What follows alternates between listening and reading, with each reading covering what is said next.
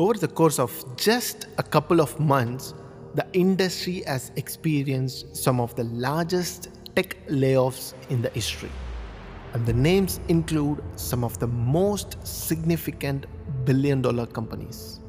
It's a crucial time for the tens and thousands of IT employees and aspirants during this inflation pressure and recession concerns. Earlier, it was Microsoft, Apple, Google, and now it's Amazon, Meta, Twitter. And this list goes on. They announced a hiring freeze and slowdown for the rest of 2022. However, they started laying off major portions of their employees in order to cut down their expenses to save themselves from facing revenue shortages during this growing economic concerns.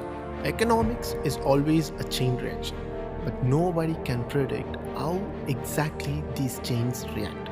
At the same time, you cannot neglect something that is happening around you just because it is not happening to you. As I said, it's a chain reaction. It will affect you, may not be today. So getting educated about your financial environment is very, very important to protect yourself from the financial disaster. Everyone is talking about recession. Major headlines are about recession. Experts are warning about recession. What exactly the recession is? Recession is nothing but when your country's GDP falls and the unemployment increases. When this happens for the 2 consecutive quarters in a year, then that's a recession.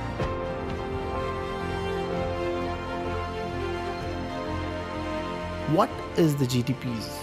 To put it simple, the GDP is the market value of the goods and services produced by your country. To make this clear, the final users of the goods and services are households, businesses, and the government. The expenditures made by these 3 groups of users is GDP. So, in recession, GDP goes down. The levels of household spendings and investment by the businesses are usually low. In addition, the number of households and businesses that are unable to pay back their loans are usually high. As a result, the number of businesses that closes down is also high. As we could see this, the big techs are already started responding to these situations.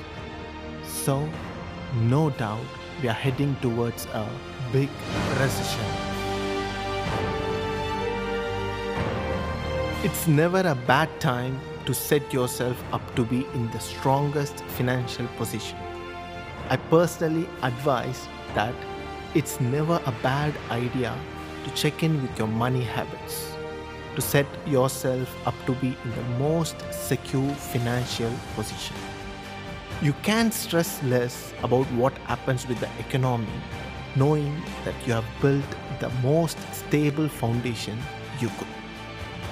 I'll tell you 6 things you should put on your head strictly to face this recession. 1. Have a look at your spendings. If you're feeling cash strapped right now, it's worth seeing where you can eliminate any unnecessary spendings, like expenses outside the necessities such as rent, food, and utilities. 2. Try to diversify your income. One of the riskiest things that you can do during a recession is to rely on your one source of income. This is your opportunity to diversify your income so that you have additional sources of income to rely on. 3. Get rid of your high interest credit cards. While credit cards can help you in a pinch, not paying off the bills entirely by the end of your cycle can add up quickly. Credit cards already have notorious high interest rates. If possible, put a stop to your credit card. Rates may get high during recession. 4. Boost your emergency funds as and when you can. I personally advise to have a cash cushion no matter the circumstance is. If you enter a downturn, Backup savings can come in handy to help handle any unexpected situations and sudden events such as job layoffs. As we could see, companies often reduce headcounts during a recession. This doesn't mean to raise fear that job losses are coming. It's just an advice to help set you up for the worst case scenario situations. 5. Don't panic with your investments.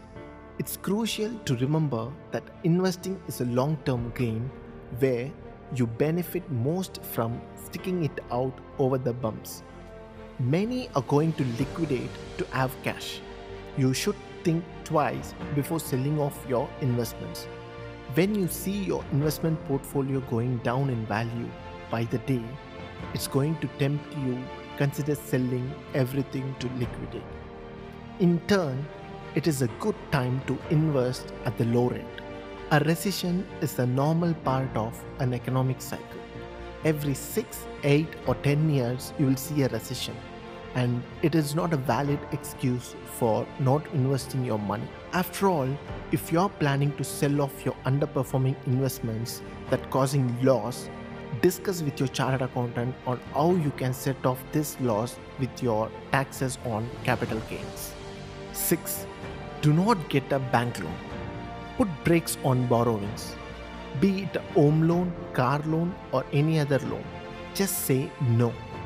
In an environment of low job security, low demand for the goods and services, and high interest rates, debt will become difficult to meet out the needs. You might spend that not for the intended reasons. So it's good to say no for the loan. Finally, do not assume it is the end of the world and make absolute pessimistic decisions. A recession is a part of economic cycle and we have to ride through it until it turns around. Resilience is built when you face downturns, and confidence is tempered when assumptions go wrong. Look out this as an opportunity. Focus on survival. The time to rise and thrive will arrive soon.